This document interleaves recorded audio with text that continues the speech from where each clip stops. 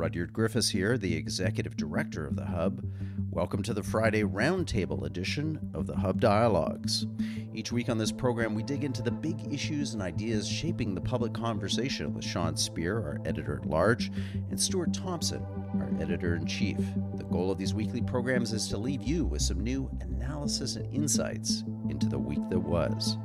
The Hub's podcasts are generously supported by the Ira Gluskin and Maxine Granovsky-Gluskin Charitable Foundation.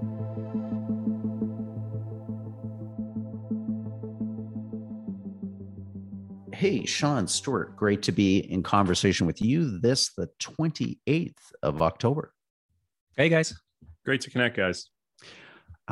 Two topics on my mind today for the roundtable. First, we've got to talk about the ongoing hearings into the Emergency Act, this inquiry that's underway in Ottawa. We have testimony today by Peter Solly, the former Ottawa police chief. I think this is effectively surely a star witness, but I think it's a good moment as we've allowed a couple of weeks now of these hearings to go on to kind of check in with you two as to say, what are we learning here? What has this inquiry revealed? And maybe beyond simply, was it right to and appropriate to implement, to enact the Emergencies Act? What is this saying about our institutions? Stuart, I want to come to you first because you are our man in Ottawa. And we know that the citizens of Ottawa, the denizens of Byward Market and the Ottawa downtown core were extremely annoyed about the disruptions that the convoy created in their city. And there was a lot of support for the Emergencies Act.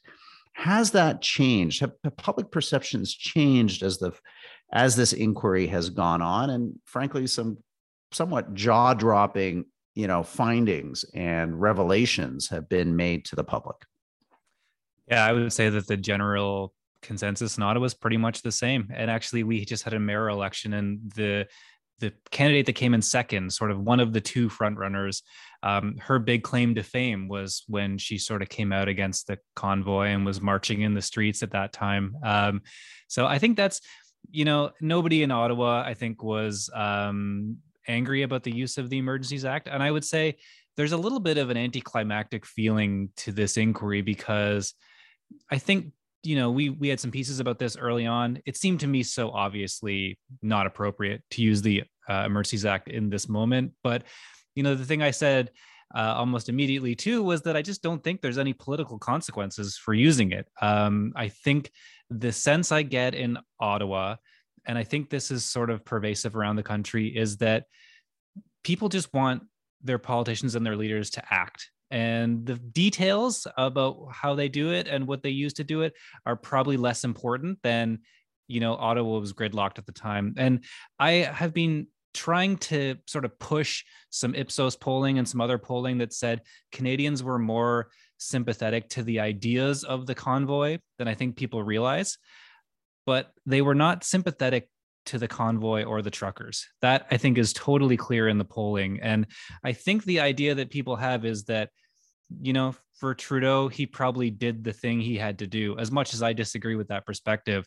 I think probably more interesting is the little drama happening with the Ontario Premier, Doug Ford, right now, who is refusing to come to the inquiry. And I think that tells us a little bit about the political incentives here, is that Trudeau was happy to come down and testify. Doug Ford is trying to avoid it at all costs. And I think that tells us something.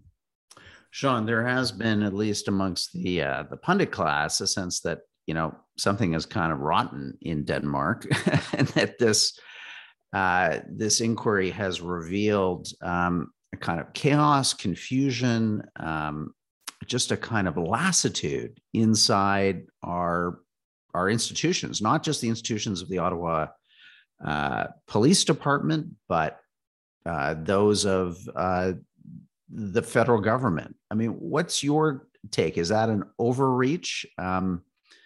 I don't know. I'm left with a sense that a lot of people here were passing the puck, not putting it in the net, and the blame game goes around and around and around. And I worry maybe with Stuart at the end of the day that there are few if any real implications for anyone, career-wise or others, to encapsulate what was a kind of across-the-board failure. I think Rudyard and Stuart, these hearings so far have given us a window into public policing and law enforcement in this country, and I've been struck by how impotent they are. Basic public order and public safety is foundational. We've seen in the recent Vancouver elections, for instance, something that we've been covering at the Hub, that the public is clamoring for the restoration of public order and the enforcement of basic laws on the books. And I watched a bit of the testimony this morning.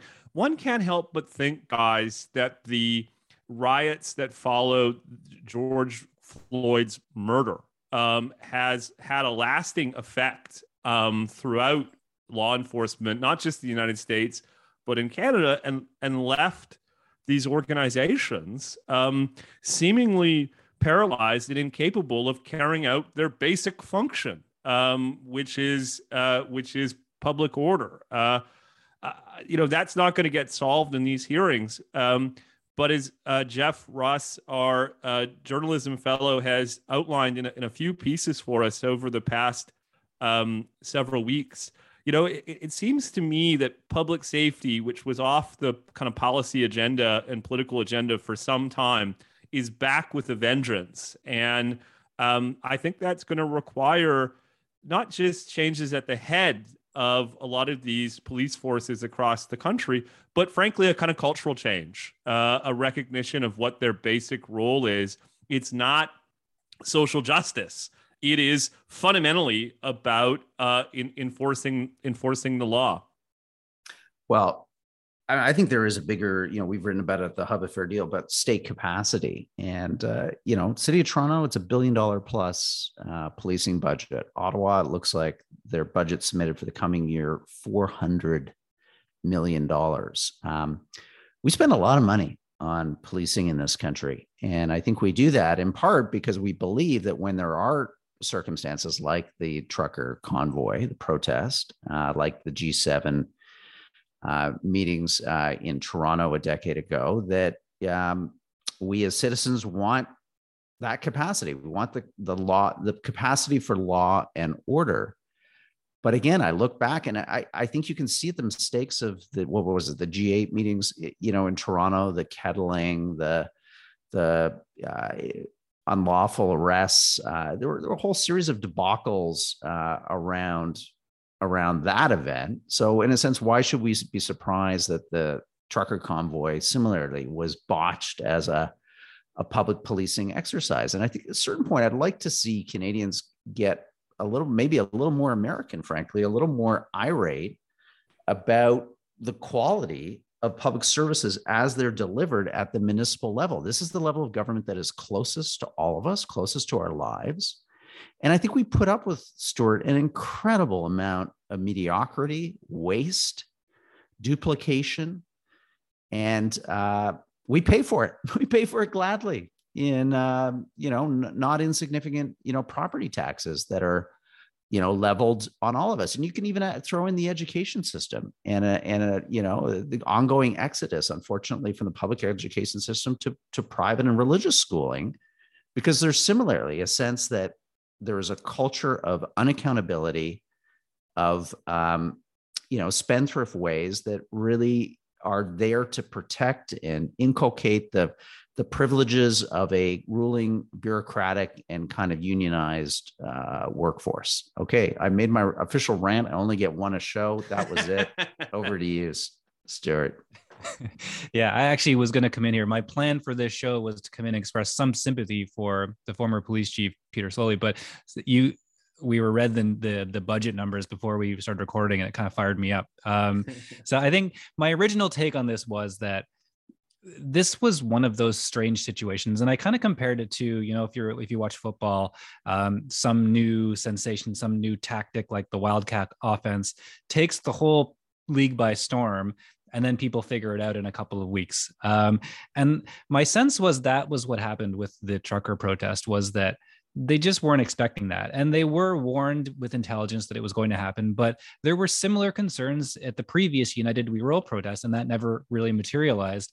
And they were kind of expecting something similar. But Stuart, I mean, just one small aside, they had contracts, the city of Ottawa, with tow truck companies that they could have exercised to move a lot of these trucks. Yet some of those tow truck companies refused to honor the contracts, and the city, dithered. They didn't try to enforce their rights either in a court of law or in terms of, firing. These companies are still employed by the city to this day as providers to the city of towing services. Yet they, abysmally failed both as service providers, and the bureaucracy failed in any way to enforce a contract. I'd love to work like an employer like that. I mean, let's all just vote for like no accountability. Anything goes. You do what you want to do. I'll do what I want to do. We all feel good. I don't know, Sean.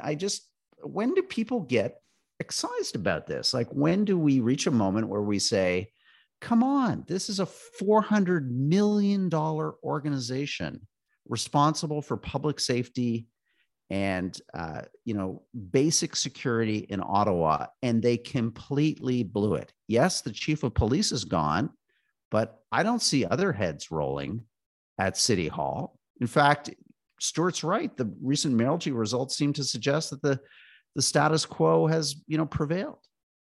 Yeah. As one topic that we've been documenting a lot at the Hub in recent weeks and months is the idea of quality of life. And in that context, we've spent a lot of time talking about housing and education and transit and all the rest.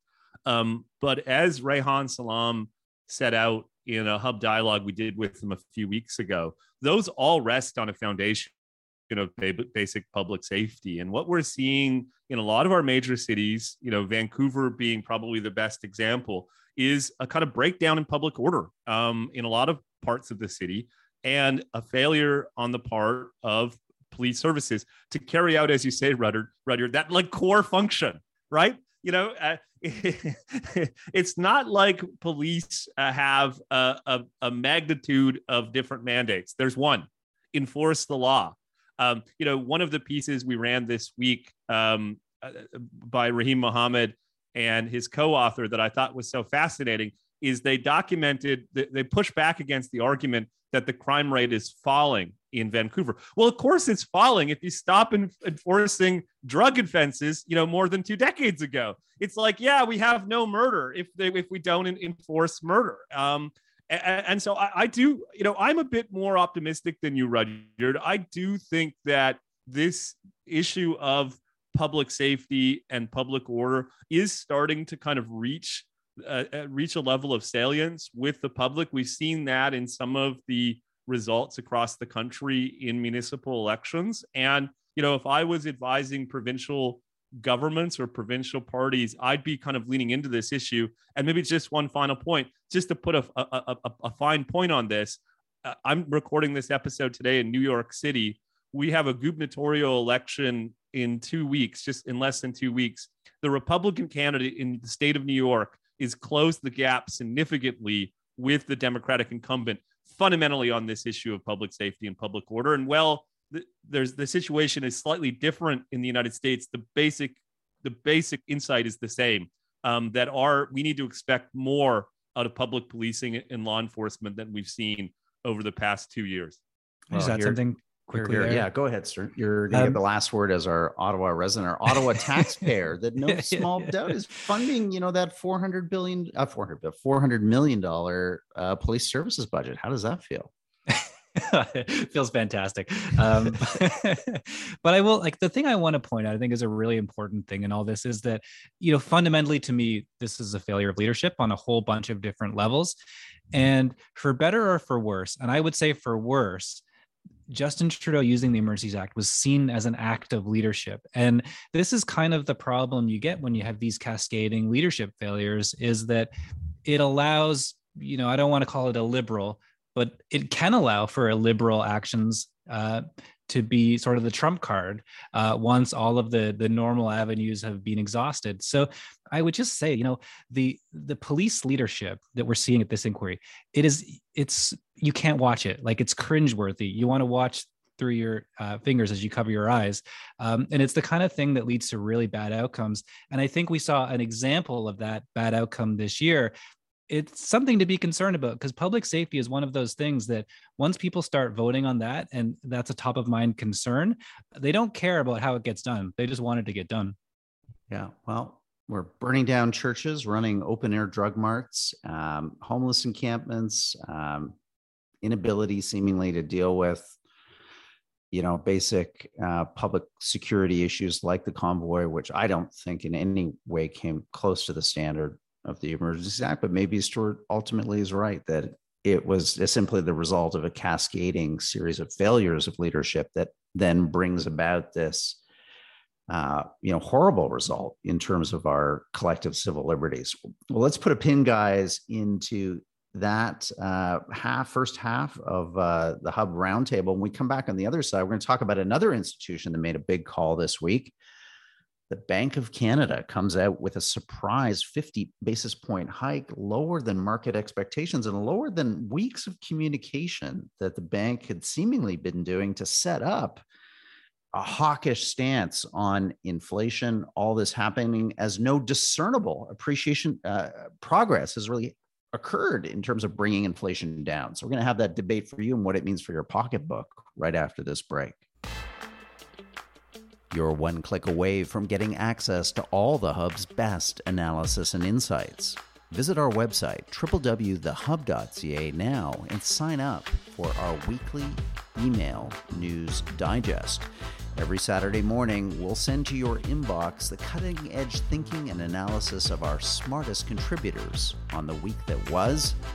Dive into the big issues and ideas moving the public conversation, courtesy of the Hub. Again, you can grab that exclusive email newsletter right now, free of charge, at www.thehub.ca. Now back to our program.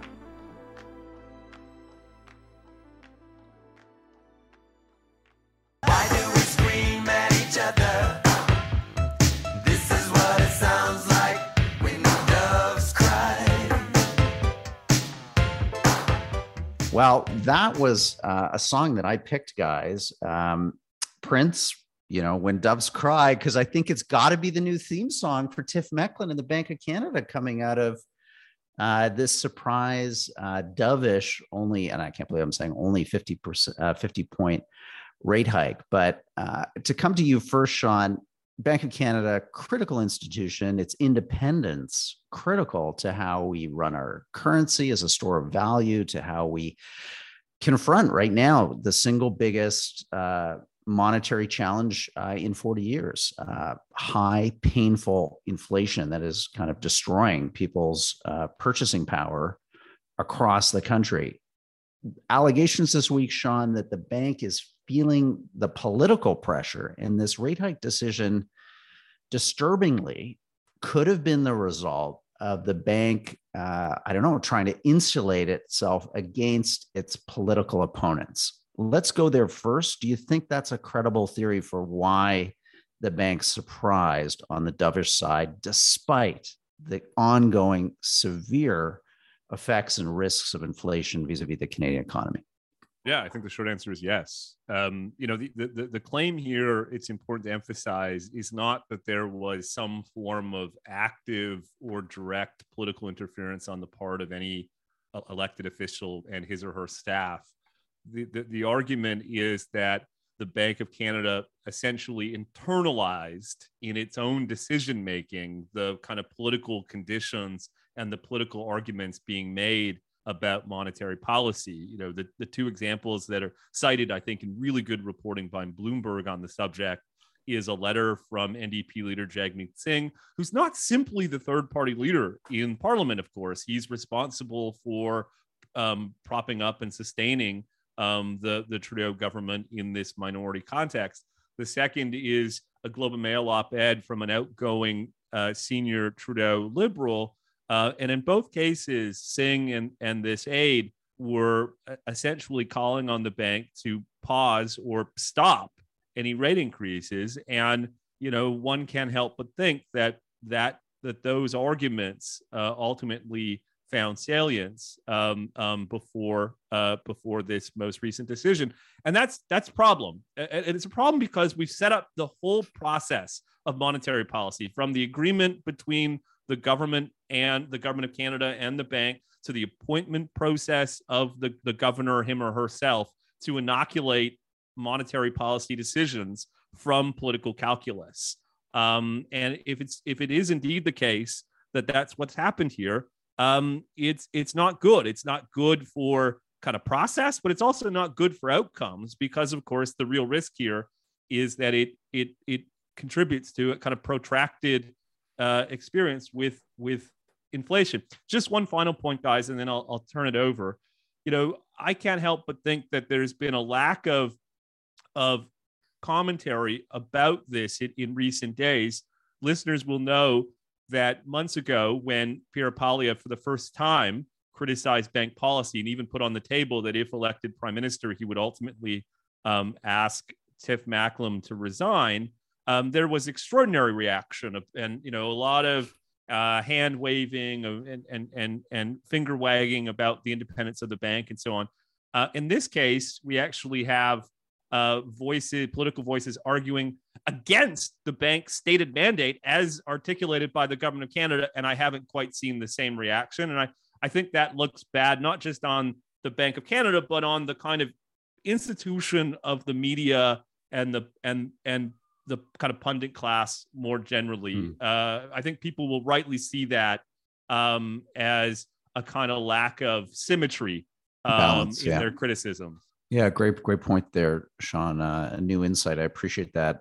Stuart, to come to you, I think what surprises a lot of people, myself included, is that, yes, you could still say, 50 points is a lot more than the traditional hike of 25, but in the messaging in the press conference afterwards, he's, as explicit as a central bank governor can be, that this was a kind of moving towards a pause and wait and see kind of attitude. And I guess what your thoughts, Stuart, on just, again, how, in terms of communications, do these organizations think? Because this is the same organization that told all of us in 2020 that, quote, interest rates would remain low for a very long time. I think they used the word long twice. That certainly has not happened. And I wonder, just as a member of the media and looking at the communications, like, how bad is the credibility problem with the Bank of Canada at this point? And why would they have done this kind of volte-face of being all hawkish and rock-ribbed, and then not only cutting to 50, but then have messaging afterwards that says, we're moving towards a pause? Yeah, one of the things that happened at this week's announcement is that there was a whole bunch of new kind of journalists at the announcement. If you read Kevin Carmichael's column on this, it's usually just sort of financial journalists who go to these things, and there's a handful of them. There were broadcast journalists at this one this week, and Carmichael had a funny line about how, normally the line from the bank journalists would be, why aren't you going as high as we expected? But the kind of sentiment from the broadcast journalist was, why are you destroying the economy? So I think this is what I think Tiff Macklem is dealing with. And I wonder if maybe, you can't, as the Bank of Canada governor, not notice that these are people who are putting news on the 6 o'clock news programs, and you get a sense of where they're going with it from their questions. And I think he also has to think about, spooking people. If they get the sense there's this huge recession coming, that's not great. But that's pretty weak sauce compared to the other side of the argument, which is that, I was talking to an economist on the phone yesterday for a story I'm working on this, and I kind of pushed her to, say, what is the worst case scenario here? Is it a big bad recession, or is it continuing high inflation? And, the idea of inflation becoming de-anchored, where all of a sudden there's no baseline, and then wages start to rise, and then we have no real sense of what our money is worth. That's catastrophic, and that is the situation that requires huge interest rate hikes. And I think it's a pretty clear equation here about what is the worst case scenario. Yeah. And if you're going to err on one side or the other, you would err on the side of causing a recession to stop that other catastrophe from happening. I've been reading Macklin's comments this week, and I can see that, they're looking at data from Canada, which is not as hot as the US. The job numbers are lower. I think they maybe are getting comfortable with where they're at. I But think Stuart, that's probably less likely. here's the problem. Canada doesn't exist in a bubble. As I've, mentioned in this program before, we're a small economy, sub 40 million people. We don't have a reserve currency. Nobody needs to use our loonie to do anything, to issue bonds, to buy commodities they can't do in USD, euro, or yen. And if the Fed, and there's every indication, this Friday, there's increasing, some hotter than expected wage numbers out in the US. If the Fed hikes 75 basis points next week, the ECB did 75 this week. If our monetary policy, if the brain trust there in Ottawa thinks that our monetary policy can diverge from that of this world's single largest and fastest appreciating reserve currency, the US dollar, well, good luck to them in the inflation fight, because what you're going to end up doing is you're going to take an already weak Canadian dollar and push it down probably below 70 cents, importing a ton of inflation. Because, hey, guess what, folks, unless you haven't looked, we are attached to the United States. We import an incredible amount of goods, services, food, metals, commodities in US dollars that we have to pay for in Canadian dollars. And that, again, goes right into CPI. It goes right into core inflation. I just think, again, I worry here that, guys, and get your thoughts on this, Sean, a certain kind of hopium that is endemic in Canada, where we think, let's have our cake and eat it too. Let's not have a severe economic turn down. And let's bring inflation down too. As the bank says, it'll be 3% by the end of 2023. Well, look, if you believe you believe in the bank, and you think it's going to be 3%, well, all the power to you. But Sean, this again is the same institution that told us 24 months ago that interest rates were going to remain low for a very long, long time. I just wonder, Sean, about a kind of Ottawa myopia, a kind of a Canadian inclination to believe our own press and somehow think that we can do this on our own terms, when it seems like just demonstrably the economics would say that you can't. Yeah, I think it's also an historical myopia. One of the first episodes of Hub Dialogues, if you go back into our catalog, was a really great one. You'll pardon me as the host. I was still getting my sea legs as a podcast host, but the guest was Christopher Reagan, one of the country's leading economists, including on monetary policy issues. And one thing he said that has stayed with me is, in the 1980s, we learned how much it costs to mop up inflation. And it scared a generation away from the types of fiscal and monetary choices that may produce inflation. And it seems like over the past couple of years, we sort of lost that historical lesson.